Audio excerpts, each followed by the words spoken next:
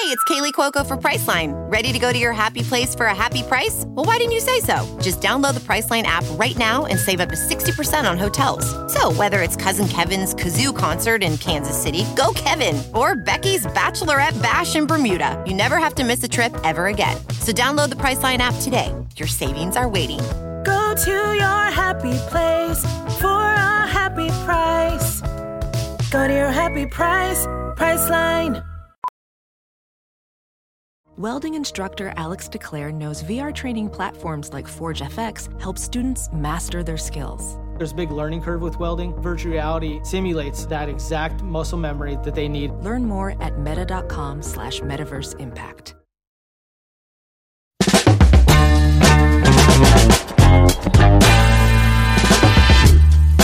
What's up, Fungal Associates? Welcome to Completely Arbitrary, the podcast about trees and other related topics. I'm one of your hosts, Alex Croson. I'm alongside the incredible Casey Clapp. Alex Croson. It's me, Casey Clapp. Go. Wow. We've never had this sort of confrontation this early on. Always been so smooth at the very beginning. As I never talked over you. You never talked over me. That's right. We're going downhill. We're like at the bottom of that toilet bowl, and the spin gets really fast before it shoots out. A hallmark of our podcast is that we don't speak over each other. Exactly. Everybody knows that. Everybody does. We probably lost so many listeners. They're so turned off. What are we no, I was just going going to say, we're still doing it. What the fuck? Are. Sorry. I can feel my mustache against the microphone. It's driving me insane. Don't let it drive you insane. Steer into it and grow your mustache bigger. All right. Yeah, you're actually, for those of you who aren't here, Alex is about 3 inches away from the microphone. That's how big his mustache is. It's gorgeous. Yeah, and it grows straight out. It does. It's kind of like the Yosemite Sam of the cartoon era. Yeah. It's like that, except all the way around and pointing perfectly horizontal. Yeah, it's like Saturn's rings. Yeah, yes, exactly. Man, you could get on a mustache calendar if you grew out your mustache and made it go into a entire ring around your head. I think I could get on a list somewhere. Yeah, probably, of incredible mustaches. Not quite. There's a list. I used to get that calendar when I was like in high school. No, it was more like college.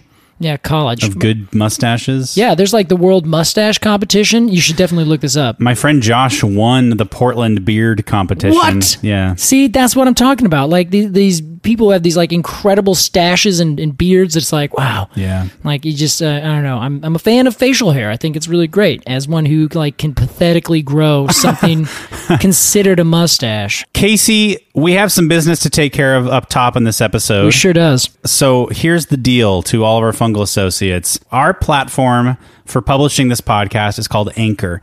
It is by Spotify. Oh. It's their podcast publishing platform, their PPP. They gave us the opportunity to opt into a program where they place ads into our podcast, and we got, a few cents for every one that was played.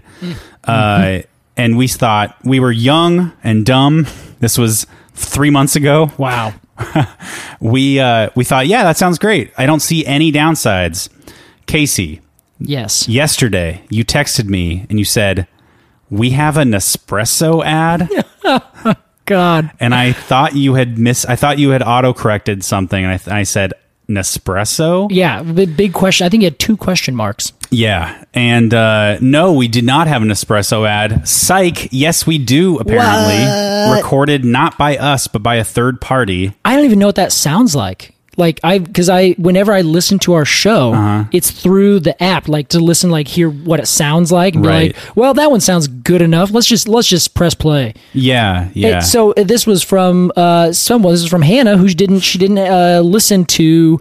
She listens through Spotify. I don't know. I guess the question really what we're bringing up, I guess, is we have no idea what these ads are. Yeah, which was startling for us. A little bit. We don't like that. We don't support Nespresso. No, honestly, we don't support Nestle. Yeah, I think I might Nestle. by accident. So we don't support Nespresso. We don't support having that ad on our podcast. We are in talks with our Anchor rep to remove that program from our podcast. We're not interested anymore because we didn't know that we wouldn't have any say in the ads that they were going to put on our show. We also can't see what they are. Like we can say, oh, here's our ad spot. Right. And they don't even say, oh, for this one we put in here. Like they're targeted, I guess, towards, individual people, to which Hannah said, wait, Spotify thinks that I like Nespresso or I'd be a good candidate? Yeah. To which I replied, no.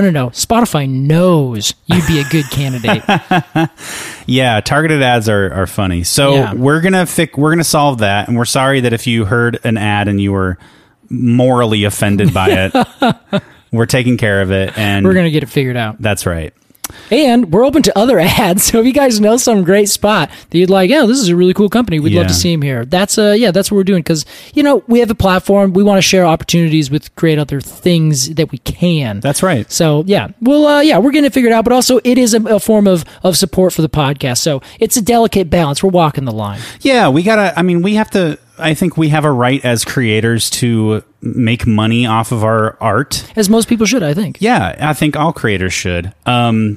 But I don't want to make it that way. Yeah, right? I don't want to make it off the back of Nestle. Yeah. They routinely steal water. They are particularly evil. Speaking of a particular kind of evil, Casey, we are talking about a very interesting tree today. Yes, we are. With an ironic name, perhaps. I know. It totally is, and I hear it every single time. Yeah. Well, I thought I was being very clever when I suggested a title for this episode. I said, hey, what about Tree of Hell? Yeah, and we all were like, and Casey was like, yeah, I've heard that before. Biggest eye roll. You could feel my eye roll on the Richter scale in the Bay Area. Yeah, that's how big it was. Like we each work.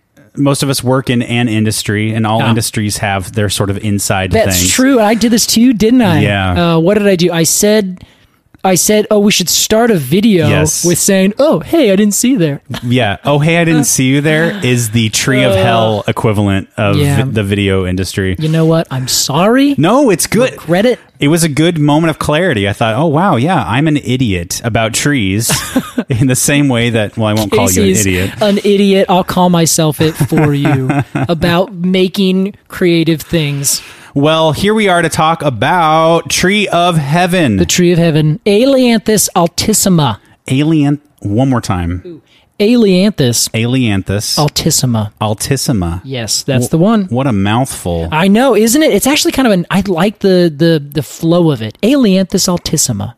I've already forgotten it. Ailanthus altissima. Yes, altissima being like the height, like the ultimate. Altitude. Yeah, exactly. Yeah. Okay. So I think what is it? The high or tallest from alta, high is in altitude. Interesting. Yeah, and that's because the tree does get tall, but also the tips of its branches kind of point upwards. I've heard both things, read and heard both things as a reason for why they call it that. The Tree of Heaven. Casey, let's imagine, as we do every episode, that you and I are walking through a forest. Perhaps we're walking here in Portland or any number of streets in any number of cities. That's right. And we come across a tree of heaven. Your eyes turn sharkly black.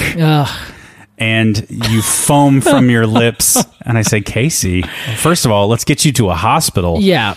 And I say also, Casey, tell us about this tree. What do we see? What do we hear? What do we smell? Yeah, let's talk Tree of Heaven. There's so many different things there that you brought up that are very important about this tree.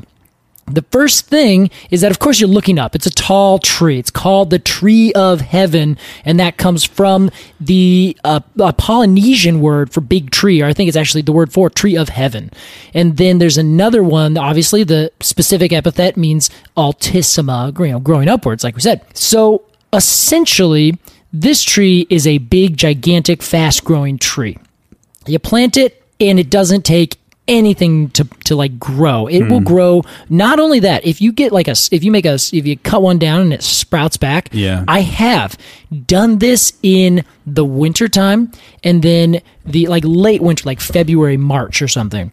cut down a stem, and then it grew back to be taller than me, like 8 or 9 feet tall by the end of that summer. Whoa. One single sprout. That's how fast these trees grow. That's kind of frightening. Yeah, it's like a bamboo level of speed. Wow. And they get big. Like I've seen some that are like 3 feet in diameter. They are not small trees at the base. Again, they grow like gangbusters, like half an inch a year in terms of diameter growth, which is mind-blowingly big.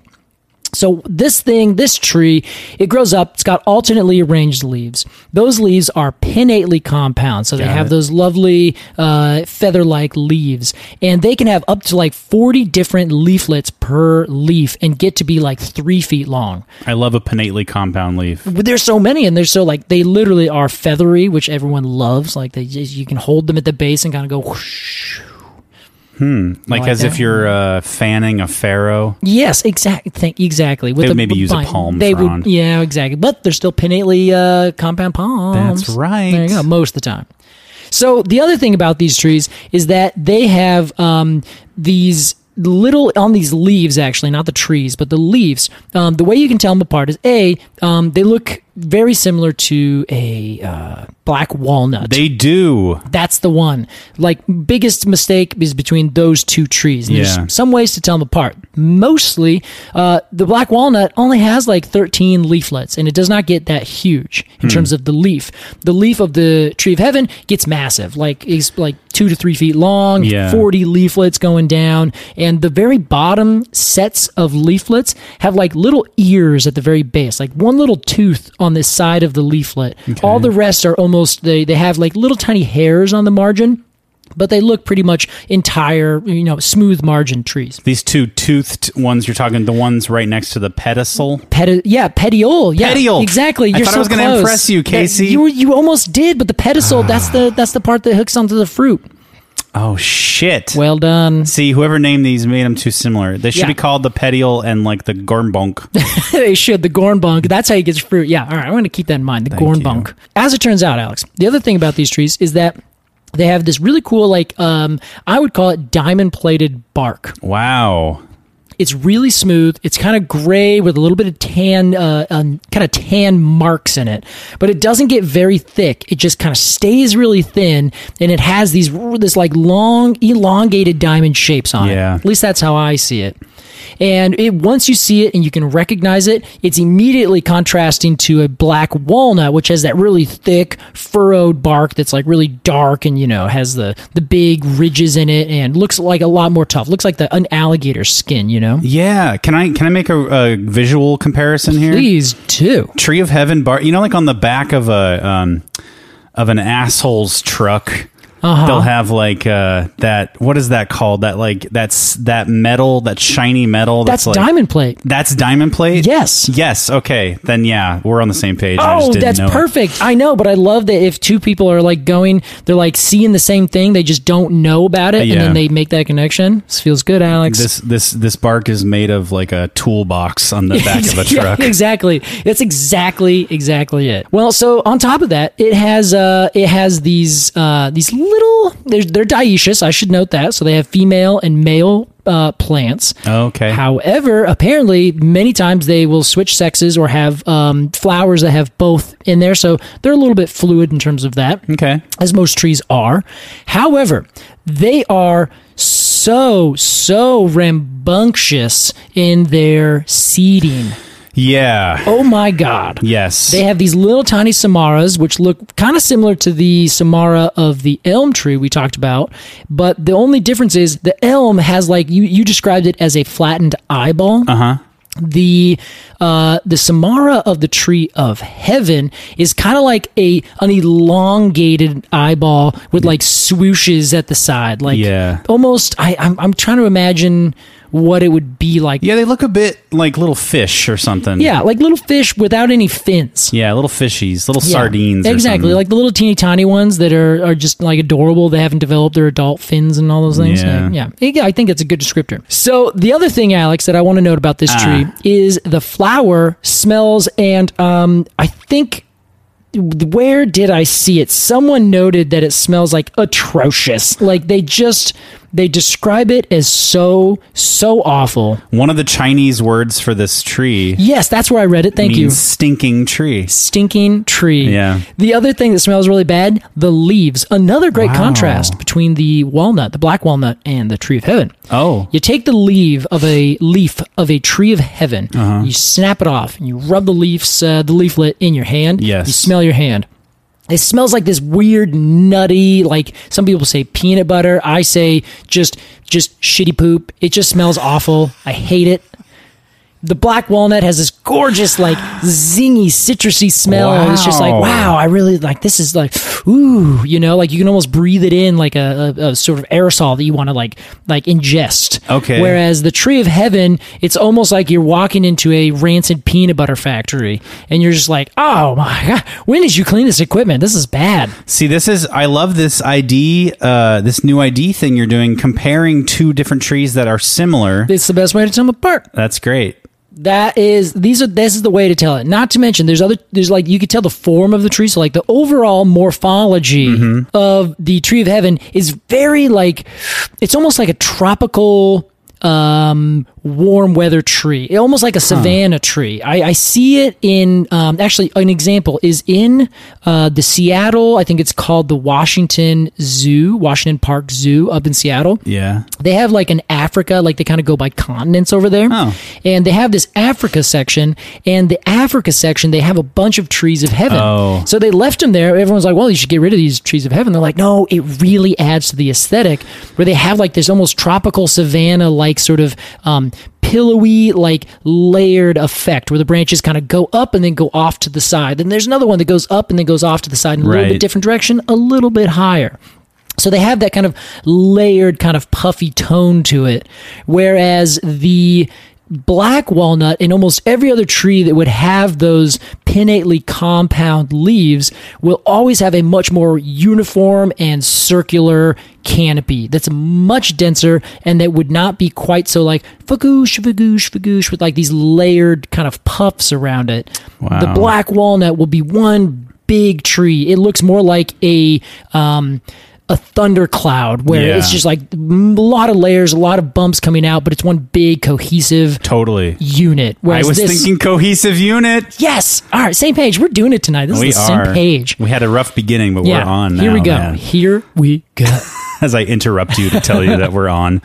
Well, so that's the big thing with this. And you can see on the dioecious trees, you have the female flowers, the female trees that will produce all these seeds, and it will be littered with seeds, hundreds and hundreds. Can we talk about the sheer volume of seeds? It's insane. It's kind of stunning. It really is. It's almost like every single flower produces a seed, and every single seed produces this papery growth from it. Yeah. And then each tree at the end of each branch produces thousands of these seeds. Yeah. It kind of just looks like it has like trash bags all over it. Yeah. These huge bouquets of seeds. It's even worse because they stay on throughout the winter. Like they don't all drop all at once like the elms. Right. So they will actually sit there and just be like these dead. They're not dead, they're just these dry kind of papery looking things that hang around there. Yeah. So all the other leaves will drop, and then because they have these pinnately compound leaves, they will drop the leaflets off of the rachis, that mid-vein section that goes right down the middle. Rachis? Yeah, so the rachis is the term for the central leaf part. Wow. That grows out. The rachis. Yes, rachis, I believe. So it leaves like that rachis will like stay on the tree, so it'll have like all these weird like long spikes with all these dead paper bag things hanging off. Yeah. It's just kind of it looks a bit ratty, which is something that I think is gonna be a theme throughout this episode. I look at that tree of heaven with its garbage bags full of seeds, and I think, what the fuck are you doing? Yeah, it's kind of what it is. And like, what do you? And I think its response is going to be like succeeding. Wow. Okay? And you're like, oh, geez, a little bit aggressive about that. It puts the seed in succeeding. Oh, Alex, get out of town. All right, Casey, I have something. I did a little research. Okay. Tell me about this. What did you get? I love it when you do research. by And the I way. have a source that is not Wikipedia. How about that? What? I found it on Wikipedia. Like- Hey, it's a great place to start. That's Yeah. what Wikipedia is great for. So there's a paper from 1979 called Ailanthus Ah, well said. by a Chinese author named Xu Ying Hu. Okay. Okay. It talks about a bunch of things to do with the Tree of Heaven. Was one particular little portion that caught my eye. Yeah. In the use of the Tree of Heaven root for mental illness, Casey. Oh, okay. So, I mean, this. Give me some of the terms they're using in this this article here. The terms? Yeah, because I read through 2 of them and I love it. Well, I'm going to read you a recipe. How about that? For the psychologically unbalanced and the mentally disassociated person. Yeah. 1979. 1979 China at the forefront of political right. correctness. And as a psychologically unbalanced person myself. Hey, I'm psychologically disassociated, so Hey. we're good there. So here's the recipe. It says this is one of the oldest recipes, first recorded in a Materia Medica published in 731 AD. So this is What? an extremely old recipe for, God. if you're feeling a little psychologically unbalanced or mentally dissociated. Give this a shot. Here's what you can do. You find a Tree of Heaven, right? Okay. Back in those days, in 731, people says the psychologically unbalanced were thought to be possessed by demons. Okay. For a mentally dissociated person, gather a handful of fresh root. Cut the material into small pieces and put it into 2 liters of urine gathered from small boys. We gotta get it from young boys. Good for. Well, if you get it from old boys, then it's what is it? It's too acidic. I don't know what the difference would I think be that there. has the reverse effect, so it makes you more psychologically unbalanced. That's right. Add 100 centiliters of 2-shi, which is a material prepared from black soybean, cooked, fermented, salted, and treated with several herbal medicines. This was used as a health food and a spice. Let the mixture stand overnight. Then press the liquid out and bring it to a boil. Divide the liquid into 3 to 5 portions and serve the patient 1 portion each day. Wow.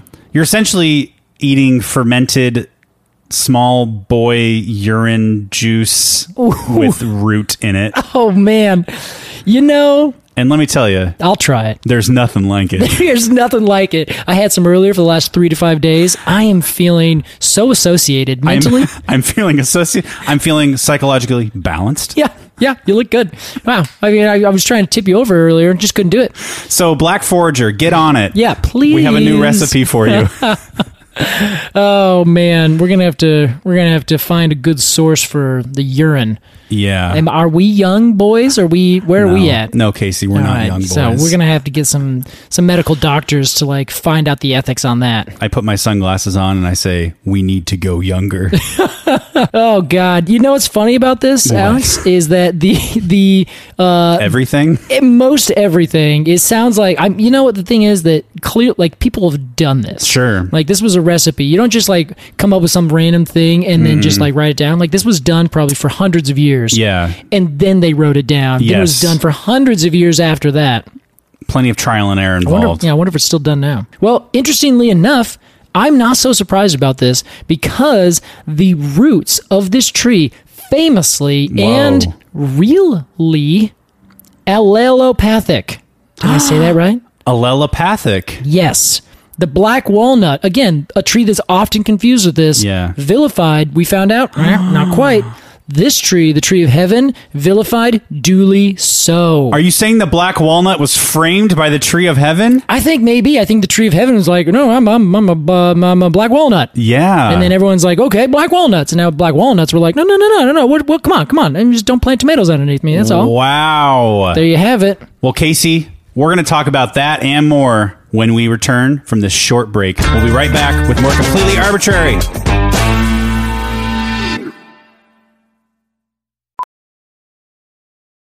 Ophthalmologist Dr. Strauss has seen firsthand how the metaverse is helping surgeons practice the procedures to treat cataracts.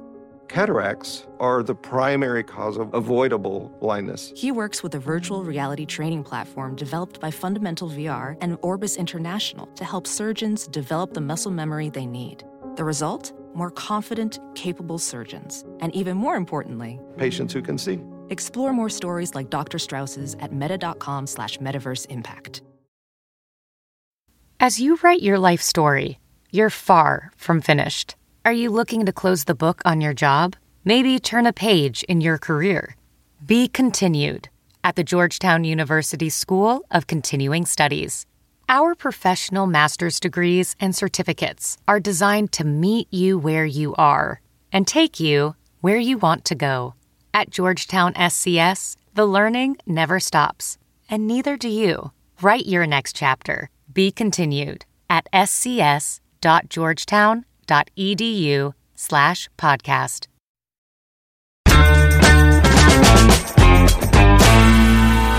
Welcome back to Completely Arbitrary.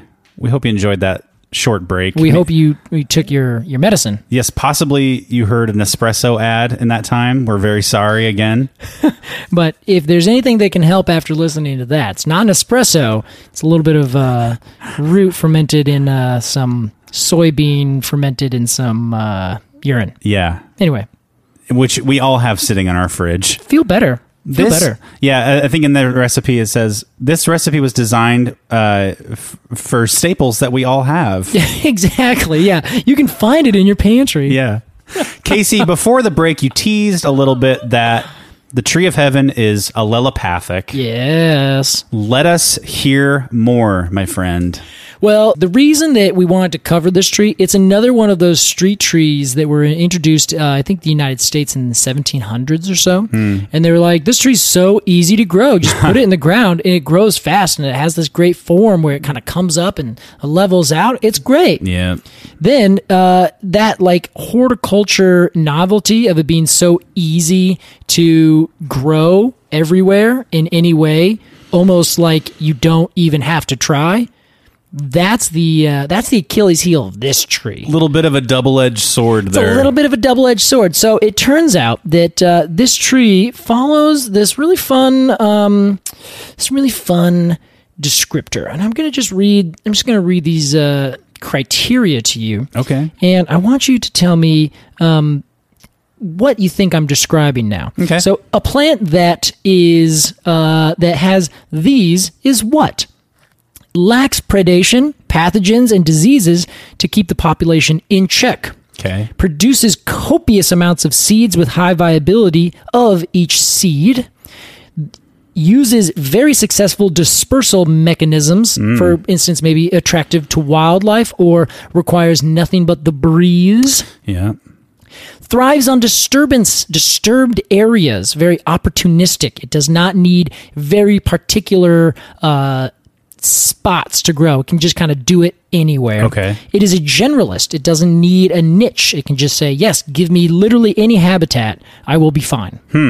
Are you picking up on some of these things? Is it invasive? That's the word. Well, I was not going to say invasive because you didn't mention that it was like that it wasn't growing in its natural habitat. Yes, I should have added that. That would have been the first. You're right, Alex. Good point. That was the assumption I was working on. Sure. Right here, which is there's this thing that I'm reading, which is from the it's the invasive. Oh, what was it? Invasive Plant Atlas of New England is what I found, and really all I was looking for is all these definitions, and it's just like the organs of a tree, where some people say there's like 4, there's 3, there's 6, you know.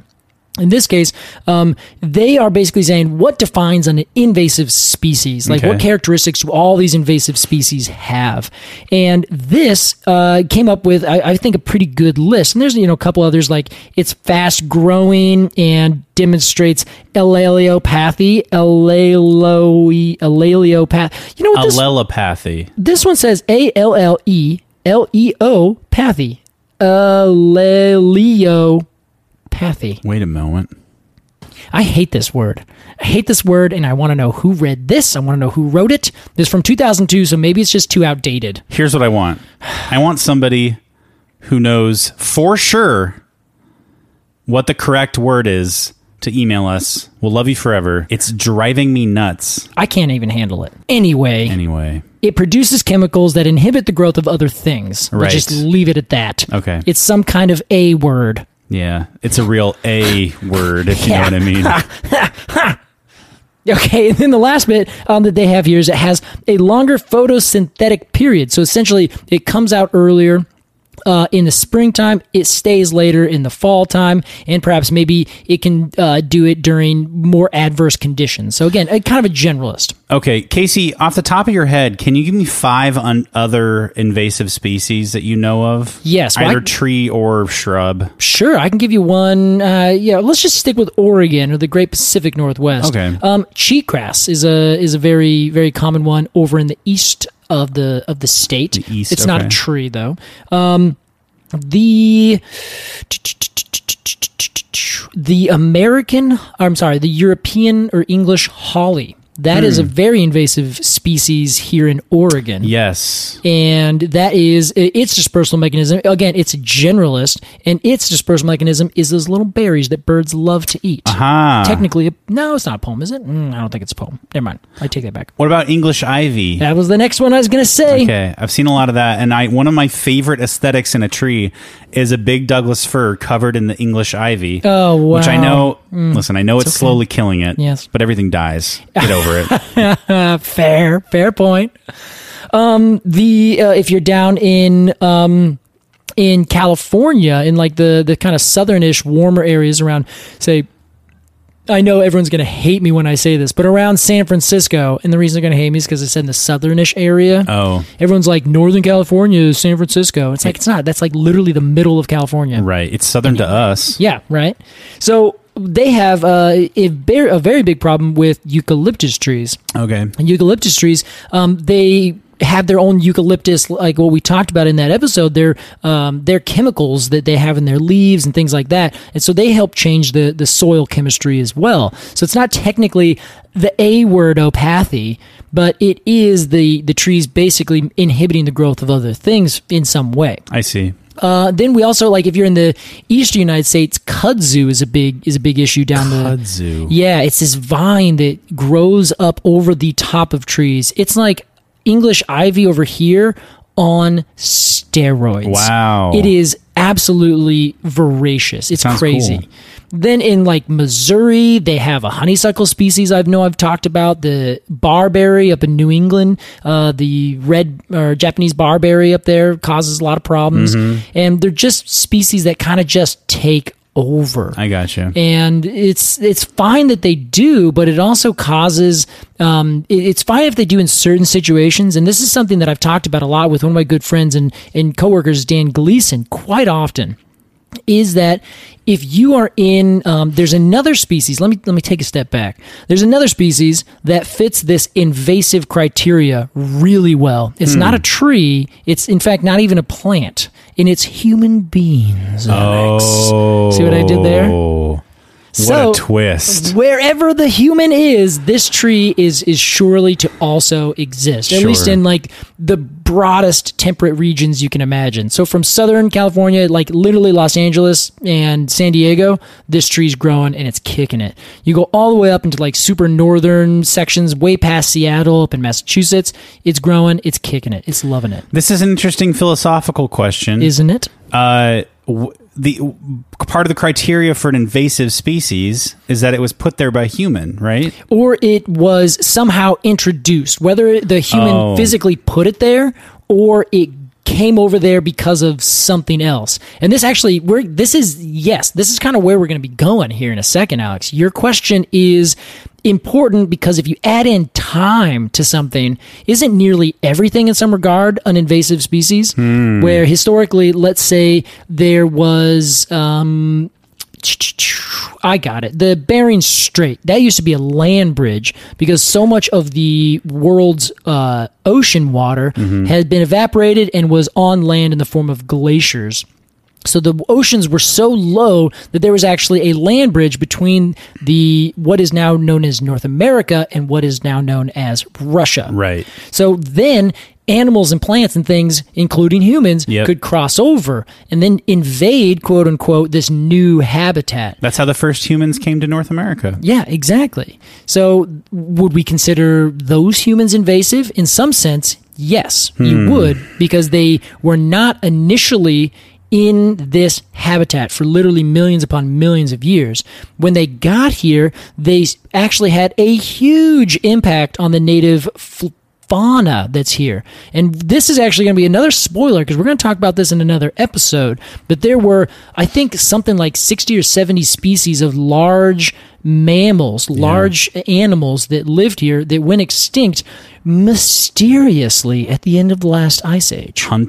Hunted, that's exactly what people are thinking. But then there's also other people who say, no, it was the Ice Age. We're going to put a pin in that and talk about that a little while later down the show road. Okay. But the weird philosophical question that we're talking about here is, would you consider those very, very first humans, which again, this was 10 to 15,000 years ago, those very first humans would have technically been considered, by our definition, literally right now, an invasive species that came into a habitat that did not have them. They spread across the whole thing, had a really big impact. They set fires, they killed native flora. Because they killed native flora, that's having an effect on the native animal populations and how those spread. They have then a cascading effect on what those animal populations eat. Then they have an effect on how those trees and plants and grasses and things are moved around in the poop of a giant sloth and things like that. Yeah. So the same thing with invasive plants. And this is, Alex, why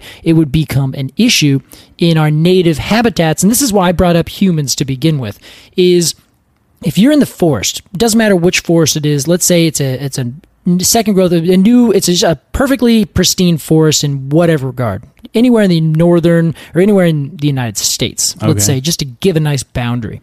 You go out there and there's all these native trees, the quote unquote native trees, which essentially have been there before, let's say, Western Europeans came over and colonized. So pre-Columbus, everybody like that.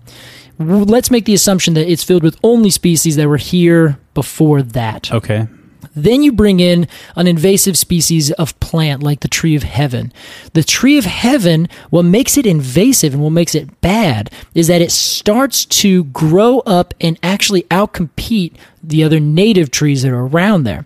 And then, because one of our first things, it lacks predators, pathogens, and diseases to help keep the population in check. There's no checks and balances on this tree, while all the other trees, they maybe have to compete with each other. They have to compete with animals, fungus, disease, all these different things that literally keep a balance in the population, keep one tree from completely dominating, because once it goes completely dominant, or there's too many of them, then a disease comes through, kills them all off, or at least, sends a big shockwave through their population, lowers it. We've talked diversity in the last episode. Exactly. And how important tree diversity is. This is the exact same thing. Yeah. So when these new trees or new species come in and they kind of homogenize the forest or certain sections of the forest, then you end up losing that resistance and that resilience, but also you lose the native habitat that existed there. You lose the native food that supported all these other native creatures that were around there. Okay. So creatures as well as other plants and animals, or plants specifically. That is a huge butterfly effect from a single tree growing out of the ground. Exactly. And then because that tree, the tree of heaven, let's say, because that's what we're talking about, it would then have the A-word chemicals that grow out and start to inhibit the growth of other things around it, except for its own little new brood. So then, because it plants or puts out so many seeds, it gets little seedlings popping up in its wake. And then those create a larger wake and a larger wake. And so you get these little copses of plants that start to take over and actually create their own perfect habitat for themselves. And they actively do that at the expense of all the native flora and fauna that are there. And famously, these trees just don't really create a whole lot of habitat for other things. And this is another big problem where people say, well, if we're going to plant a tree, plant natives. Someone brought up, I think one time, planting an oak tree, because oak trees are famous for having like hundreds and hundreds of species of caterpillars and wasps and things like that grow on them and in them. Interesting. So they have this, like, they're basically one gigantic nursery for like hundreds of different species of insects, which then, of course, has that other cascading effect of other birds and things that feed on them and all that kind of stuff. Mm-hmm. So the big reason that people don't like invasive trees is they're like, well, these have no good value for our native things, because our native things don't choose it. They're like, not my favorite thing, and they just go away, and they just, I see. they don't, it's just not their food. Doesn't so they do don't anything eat it. for them. Doesn't do it. They're selected against, which is better for the tree. They don't have any pests, so they're just like, I'm doing great, and they just grow up in their hedge. Yeah. So all that to say, with the invasiveness of people, you see these trees growing in the city of Portland. And this is the big philosophical thing that Dan and I have kind of discussed a lot, where we have in the city of Portland this nuisance species list. And on that list are any tree that does this similar kind of thing for the same thing as the tree of heaven within the city of Portland, or kind of within our area. And on that list is the sycamore maple, the European white birch, the tree of heaven, the golden rain tree. There's all sorts of different like species of trees and plants that grow here. Mostly they're all from climates that are really similar to Oregon. But we get these trees, they grow here, and they're invasive, and they cause trouble in the city. Now, some of these, like the tree of heaven, the holly, the English laurel, English ivy, those species will get out into our native forests and cause trouble. Bad. We don't want them. Okay. However, if you are already in a place like Portland, which is a highly developed city where there's almost no nativeness that's happened anymore, and I mean that in almost all extents of the word, Yeah. maybe the rain, but even that has all the chemicals that come down from all of our development. If that tree is invasive within an already invaded area, who cares? I see. That's kind of the big question. It's better to not have a Norway maple growing in the streets of Portland, because it could potentially make seeds that grow into a natural area in the city of Portland. That's the argument. Or then if it gets out further beyond that, we don't want this to be like a sort of contagion spot, and the maple kind of keeps going out. As if we keep it in the city of Portland, then, someone in Milwaukee's going to do it. Then someone in the Canby's going to do it. Then it just kind of keeps on getting further and further out, more towards the more rural areas, more towards our native forests. But our argument is that's already happened. That's already going to be here. That's your argument too? Yes. You're a Dan who and- cares invasive kind of guy? I'm a who cares, and there's a spectrum. And there's a spectrum of who caresness, where on one side you have the tree of heaven, you have the English holly, you have, these trees that are like really, really voracious plants, and they will come and take over everything. There's plenty of other species. Almost every city in the United States, every city really in the world, because like we said, there's plenty of species that grow natively in Oregon or the United States that is invasive over in the UK or in France or in Australia or New Zealand, anywhere you want to go. Same thing with animals. However, those trees are really bad. Tree of heaven. That's on the end of the spectrum. That's like, whenever you see it, cut it down, because it's awful. Because Yeah. it does all these things. And its roots will break up sidewalk. In fact, what is the book? A Tree Grows in Brooklyn. You know that book? What was her name? I'm going to look this up right now. You give me 30 seconds. A Tree Grows in Brooklyn by Betty Smith, 1943 novel. It's an old famous book, and basically it's talking about like the blight that was Brooklyn back then. And it's like, but even a tree will grow here.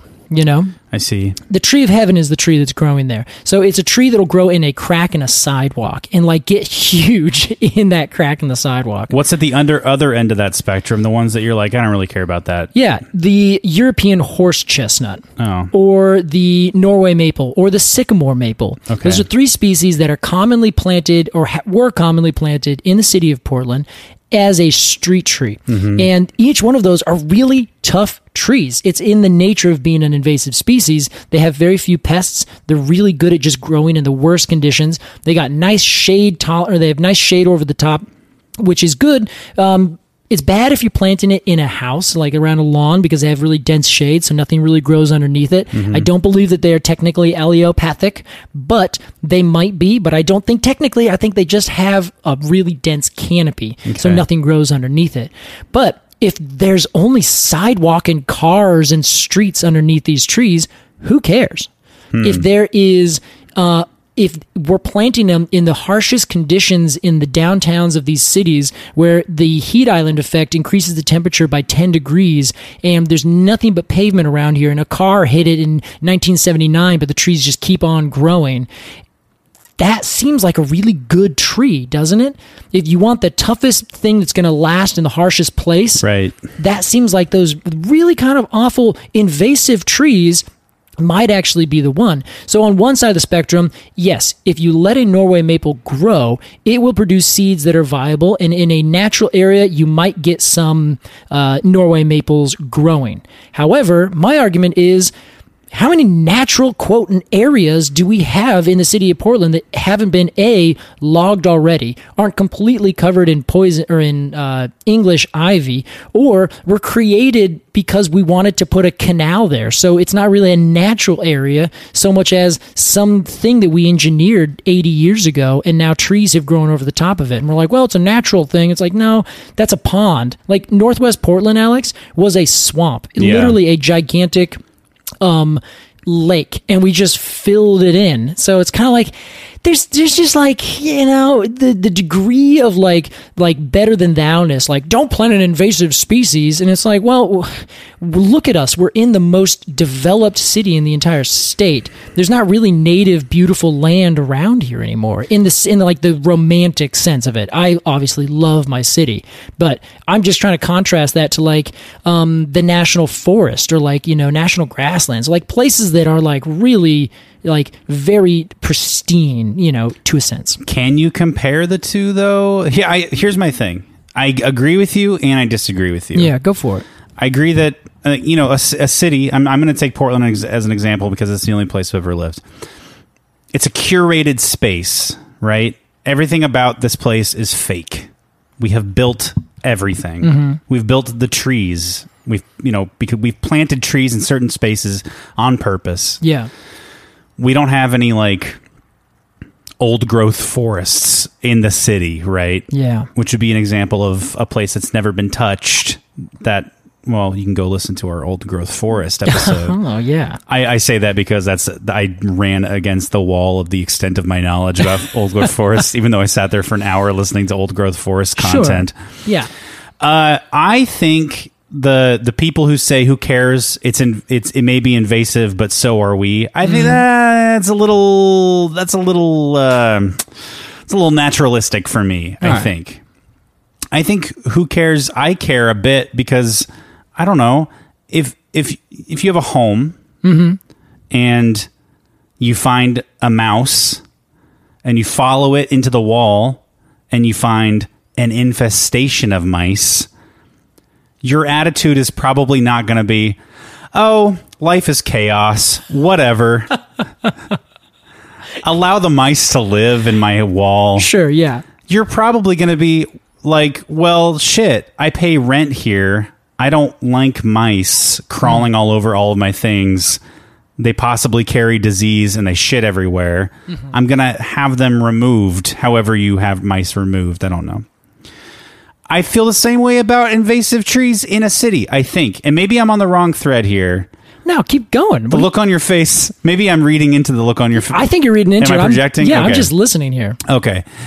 Yeah, I just think like, you know, yeah, I think keeping invasive species at bay in a city is extremely important. A city is built to like move. And when something like gets in your way in the city, You got to I don't know, clean it up, take care of it. All right. I think that's a very fair argument. Is that a little evil sounding? No. I think that what you're leading towards a compromise, I guess. Yeah, at least the way I'm seeing it is that, okay, let's admit we have these trees, they exist. They're already here. They've already invaded just as much as anything. Yeah. But I would suggest, instead of saying, let's get rid of all of them, carte blanche, they're all gone, or who cares, let's all keep them because it's already, a ruined pristine, it's already a paradise fallen kind of idea. Right. Where in the middle would be, okay, let's just not plant anymore. Yeah. Let's try and keep those, no more should be planted. But then where I would say we should focus our efforts would be, let's get rid of the ones that are in the natural areas. Work on that. For sure. But also not be so purist to think that they're not going to come back, or that all the other things that are growing there, not to be so purist to be like, this is a pristine habitat. You can say, no, this is pretty good.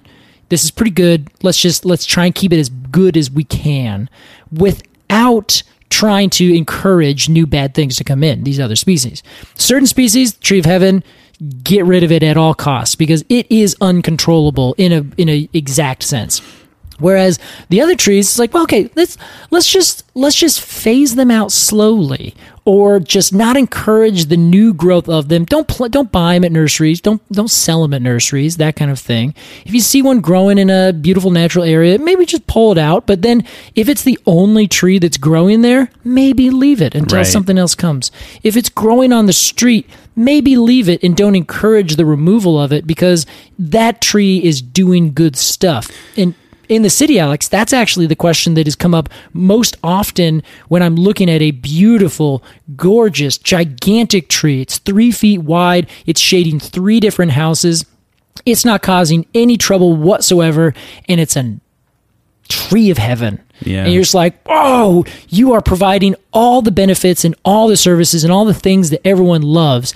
Any person who does not have a discerning eye as to is this a invasive species or a non-invasive species are going to walk by and just be like, oh my God, that tree is stunning. Yeah. Casey, let's get to our review of the Tree of Heaven. This is going to be such a complicated one. It doesn't need to be, my friend. Okay. Because we're running out of time.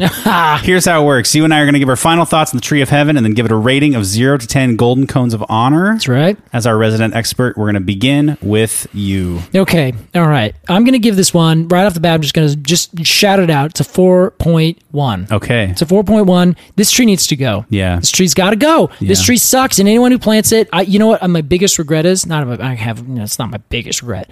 One of the things that I regret is where I grew up. There's a bunch of trees of heaven that were just right across the fence line, essentially.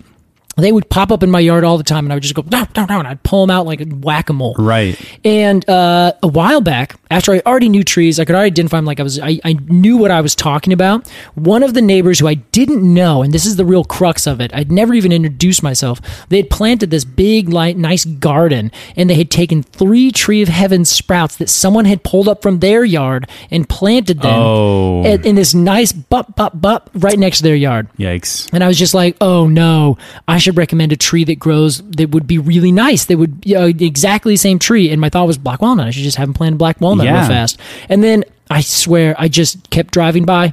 Did that so many times over the years, and now they're like, because they grow so fast, they're like 12 inches thick. They're big trees. Wow. And I was just like, Casey, you just should have said something. Wow, man. Anyway, we have our regrets, but then the other side of me is arguing like, yeah, well, now you got this really nice, grove of 3 trees that are shading them on this side of their house. Ultimately, not bad. You stayed quiet as the regime came to power. I did. You're exactly right. Anyway, it's a 4.1 because it does do these good things. It has this right idea. It's not its fault that it's so gosh dang good at doing what it does. Yeah. But I hate this tree, Alex. I hate the smell of it. There's going to be a bunch of other people that are going to be like, wait, you gave the calorie pair like 2 point nothing? Whatever. This tree at least can get huge, okay? What do we say, Case? We say... Your cones are your own. Cones are your own, Alex. I honestly, I was going to say that, and I was like, don't say it. I heard you. You're going to mess it up again. All right, 4.1 for the Tree of Heaven. I'm sorry, the Tree of Hell. 4.1 Golden Cones of Honor for the Tree of Hell from Casey Clapp. I want to say that when I said you turned your head as the regime came to power, that was a hyperbolic metaphor I used for humor purposes. Thank you. I appreciate that you had to explain that. Here's where I'm at. I'm starting at a 0.0 for the Tree of Heaven. Whoa. And I'm going to give it cones depending on its accolades. I see. Okay. All right. That sounds good. Here's the problem, though. Okay. I think it has but one accolade. What? And that is pinnately compound leaves. So it's got one thing I going love for it. pinnately compound leaves. That earns it one Golden Cone of Honor. All right. And that's my rating. And that's it. Nothing else to it. It's an awful tree. It's ugly as fuck. It's so mean. It's a bully. Yeah. Okay. It is incredibly... It's such a nuisance. I know so many people who are so passionate about Tree of Heaven, and usually when people are passionate about hating a tree, like the calorie pair, I'm like, that's kind of funny. Like, why do you hate it that much? I get it with the Tree of Heaven. Excuse me. The Tree of Hell. The Tree of Hell. You know what? We just got to steer into it. 1.0 Golden Cones of Honor. Yeah, Casey. Simply stunning. We've hit a new low. That's a 2.8.4. That's our worst rating yet. That's our worst rating. And That's you can take low. that to the bank. Yeah, you can, and deposit it. I don't want any emails. Casey, that was our review of the Tree of Hell. It's time to move on to a game. Casey. Yes? I'm thinking of a tree, and it's up to you to ask questions to decipher what tree I am thinking of. It's a new edition of Who Can It Tree Now? Who can it tree now? Who can it tree now? Who can it tree now? Who can it tree now? That's the entire theme song, Casey. That was too good.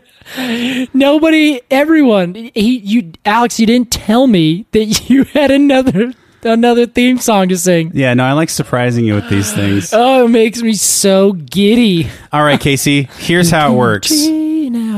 Casey, this is a very special edition of Who Can It Tree Now? Okay. Because I have in my hands, something that we haven't talked about in a long time. I can't read that. What does that say? This says, Casey, The Sibley Guide to Trees by Dallin Avid Sibley. Dallin Avid Sibley. That's his name. By David Allen Sibley. I am going to flip through the pages of this guide to trees. I will choose a tree. You then have 10 questions to figure out what the tree is. They are yes or no questions, and the information to answer the question must be found on the pages of this tree. What? So if I can't find the answer, oh my God, then that question is voided, and you have to move on to your next one. Jeez. Okay. Casey. Yes. Please take off your headphones. Okay. And cover your ears. The tree in question is the red mulberry. Casey, please return to us. All right. I'm here. You have 10 questions. Question number 1, please begin. Is it opposite or alternately arranged leaves? These are, I believe they are alternately arranged. Alternately arranged leaves. Are the leaves compound or simple? They are simple. Simple leaves. You're not making this easy for me. Thanks, pal. That's 2. Okay. Are the margins entire or otherwise? Entire meaning smooth. Right. Okay. They are not entire, I would say. Ooh, are they lobed? That's 4. They can be. They can be lobed. Yeah, they can be lobed. Oh my God. Okay. They can be lobed. Question number 5 coming up? Question number 5 is coming up. Okay. Who can it tree now, Casey? Who can it tree? Okay, so they can be lobed. Yes. All right. So, does this tree have fruit that is edible? Yes.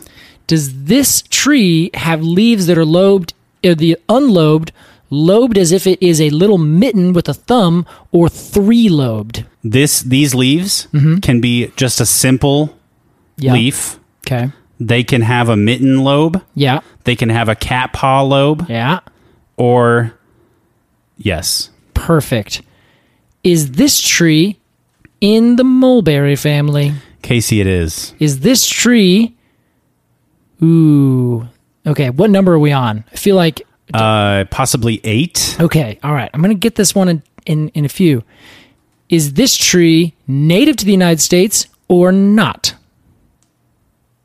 If it's in the David Allen Sibley Guide, I bet you it is. It is native to the United States, yes. Is this the red mulberry? Casey, you have one Who Can a Tree now. Yes! Oh my God, Alex, I'm so happy that worked out that way. I love watching you win games. I'm so excited. Well done, Casey Clapp. Oh my God. The red mulberry. The red mulberry. It would not be the white mulberry because that's not native. And the white mulberry was brought in because that is how the silk is made. Not the silk, just silk off of silkworms. That's a great question asking by you. I have one other thing I want to ask you if you're still on that page. Yeah, I am. Is the leaf, the red mulberry leaf should be pubescent, should have little hairs on the leaf. Yeah, it says usually rough sandpapery above. Aha, okay, good. Yeah. So the white mulberry should be smooth. It should be not rough or sandpapery. Correct. Yes! That's how I tell them apart They're when I was doing Tree on ID. top. Ah, nice. Ooh, I feel good. This is my most worrisome game. Really? Yeah, because it's so, as soon as you say alternate and simple, like the sky is the limit. That's like Right. the biggest pot to choose from. Casey, do you know how low the stakes are? No, what are you talking about? As soon as I get one wrong, this show's over. Oh, your reputation. Yeah, the plug's pulled. That's it. For a bonus point, can you tell me the Latin scientific name? Yes, Morus rubra. Killer. Yes, it is in Jesus. the mulberry family, Moraceae. I threw my book across the room and it almost landed on A, my glasses, and B, my laptop. It was a cool throw, though. I really was like, Thanks. It felt like that was the end. We did it. I threw before I looked. I always do. Casey, it's time for our completely arbitrary Q&A. I'm jazzed right now. Yeah, well done, my friend. Thank you. This week's question is from Angela or Angie Smith. Angie says, "Hey, you two. I've lived in the redwood forest of the Santa Cruz Mountains my whole life, and I have 2 questions for you." Angie, just for time reasons, we're going to address one of these questions, and so that's the only one I'll read. First, what is a burl? I'm ashamed to admit I'm not entirely sure what a burl is, and why do you make a clock of it and call it live burl?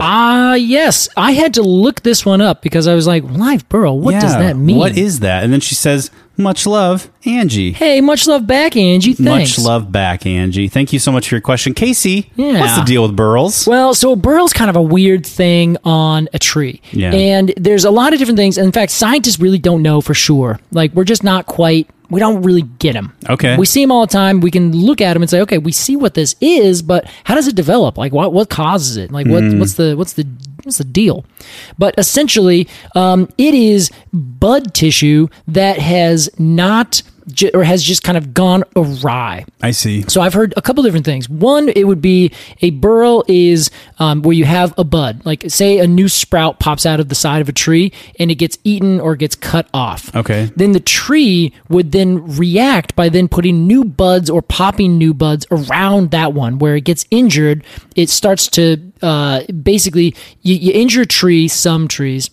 Boom, they get this injury and they're like, they panic. And all of the latent buds that are underneath the bark around that sprout around the wound, or maybe 1 or 2. Gotcha. So that the tree's like, something really bad happened. I'm going to put a new sprout, get a bunch more energy right next to this wound. So It's a response mechanism to the loss of the bud. Yes, exactly. But then if that sprout, for whatever reason, doesn't really grow very much, or there's this weird, like maybe it gets too much of the certain hormone and the tree just builds a bunch of new buds, then you start getting this buildup of buds that just kind of pop out and pop out and pop out and pop out. But then they don't all actually pop out and become new stems.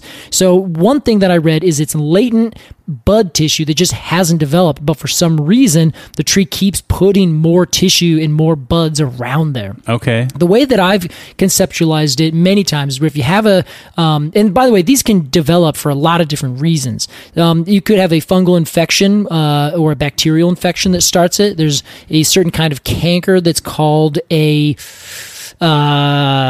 bullseye canker, essentially. And basically the tree, you have this canker that grows, the tree compartmentalizes around it and stops it. The next year, that fungal disease or the bacteria will actually break through that defense wall and then create another layer around that. So you have like infected tissue, and then it's compartmentalized. Gotcha. Then you have infected tissue, then it compartmentalized. And so you get these trees that basically build up this weird, almost looks like two ears on the side of a wound. And that's because they're building up new wood to try to cover over the old thing. But each year it goes a little bit further out. So the tree is going like, rah, rah, rah, and it just gets bigger and bigger and bigger and bigger. Wow, okay. And then other things have been where you have all these buds, or maybe like a bud comes out, you clip it off, then the tree's like, okay, I don't need that anymore. And then it puts on a layer of wood over the top of that. So it's just like any other wound, and you get this little layer, year one. Okay. And then maybe the tree responds by putting out a couple other buds around it. It's like, okay, well, I'm still worried. That one, I'm just going to compartmentalize over, but I'm going to pop the rest of these buds because it gets that hormone that starts. So then maybe you now have 5 buds. You have one in the middle that you cut off, and you have now 4 around it that the tree is put there in case.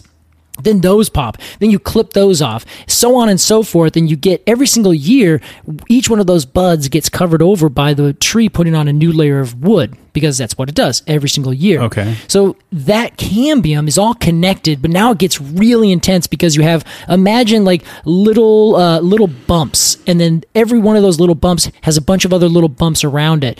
Every bit of surface area of each one of those bumps is cambium tissue that then the next year would put a new layer of wood on, right? Now imagine all those like chaotic interactions where you have this wood bumping up against this wood, bumping up against this wood, all these little circles, and then have that happen and get bigger and bigger over years, where you just get this like almost cancerous kind of growth that just starts popping off the side of the tree, where you have either a bunch of buds get created for whatever reason and they just don't sprout. The tree just keeps on putting on new buds, new buds, new buds, new buds, new buds. Then each one of those gets new layers of wood on it every single year. You just get this compounding effect of this big massive bulge coming out. I was, as you were describing this, because I have to do this with everything, I was trying to think of a humanistic analogy. Oh, of course. And I thought I was like, ingrown hair? No, not really. Malignant tumor? Not really. But like kind of those things. It's somewhere in there. I found it. What'd you get? It's generational familial trauma. Where it just compounds and gets worse and worse over time. I think that would be a fairly accurate I know thing. It's a little dark. Yeah, but if you think about it in terms of a whole population, I can kind of get there. Yeah. Thank you. Well, I'm talking when the tree itself. The tree. Imagine the tree is the family line. Yeah. Right. Okay. So every year it tries to cover this thing up, but it just gets bigger and bigger. It causes more trouble along the way, for better or worse. Creates new buds. New members of the family come into the, and then they get that trauma. Yeah. Okay. So that's fairly reasonable. Yeah. Thank you. I think that's a good one. That's a deep metaphor. It's a long metaphor. Yeah. Well, essentially, that's what a burl is. Okay. And again, scientists they're having trouble apparently creating one, where scientists love to experiment. So they're like, all right, let's create a burl. And then they would try to create one and then like nick a tree, but then the tree will be like, nah, I'm good. I'm just going to carve over that. Like they just respond in weird ways. So they're unpredictable in a lot of ways. They are predictable in that they usually happen where buds, or where the tree would be either putting out a new bud, or it had something that happened to it. And then you get this kind of, an unpredictable amount of just haywire that just kind of goes crazy and starts building up a lot of wood around these buds, or a lot of buds with wood that then comes on top of it. Yeah, a couple of weeks ago, we had a question from somebody who asked, what's something in the tree world that science is kind of out on. Yeah, that's right. A burl might be a good example. A burl's a good example. What exactly is a burl? Yeah. We have a few theories, but nobody's quite nailed it down yet. Yeah, no one's quite nailed down what they or why they are. Right. And, how they grow and, what's the rationale for them. Right. Thank you so much for your question, Angie. And if you have a question about trees, email us at arbitrarypod@gmail.com. You can follow us on Instagram at arbitrarypod. That's ARBORTRARY pod. Or you can join our Patreon and support the podcast. For $5 or $10 a month, you get a couple bonus episodes about other related topics. Or the Cone of the Month Club, where you get a unique cone sticker illustrated by an independent artist every month. Casey. So beautiful. Love that Cone of the Month Club. Me too. It's my favorite. I got so many cones now. I'm a little biased. Yeah, obviously. Casey, that's been our episode. That has been the Tree of Heaven. Casey, this is our 29th episode. Wow. And I still don't know how to end them. Hey, slowly but surely, we're just going to turn the volume down till no one can hear our voices, and then we'll just end it. Okay. Yeah. Just fade out from the first second. Yeah. An hour-long fade out. Yeah. The last 25 minutes, everyone's like, what are they saying? And then as soon as the next show comes on, the volume's going to blast their way ears. high. Yeah, maybe we should reevaluate that. Yeah, we'll figure it out someday. Until then, we'll see you next week. Thanks for listening to Completely Arbitrary, everybody. We'll see you next time. Bye-bye. Oh, wow.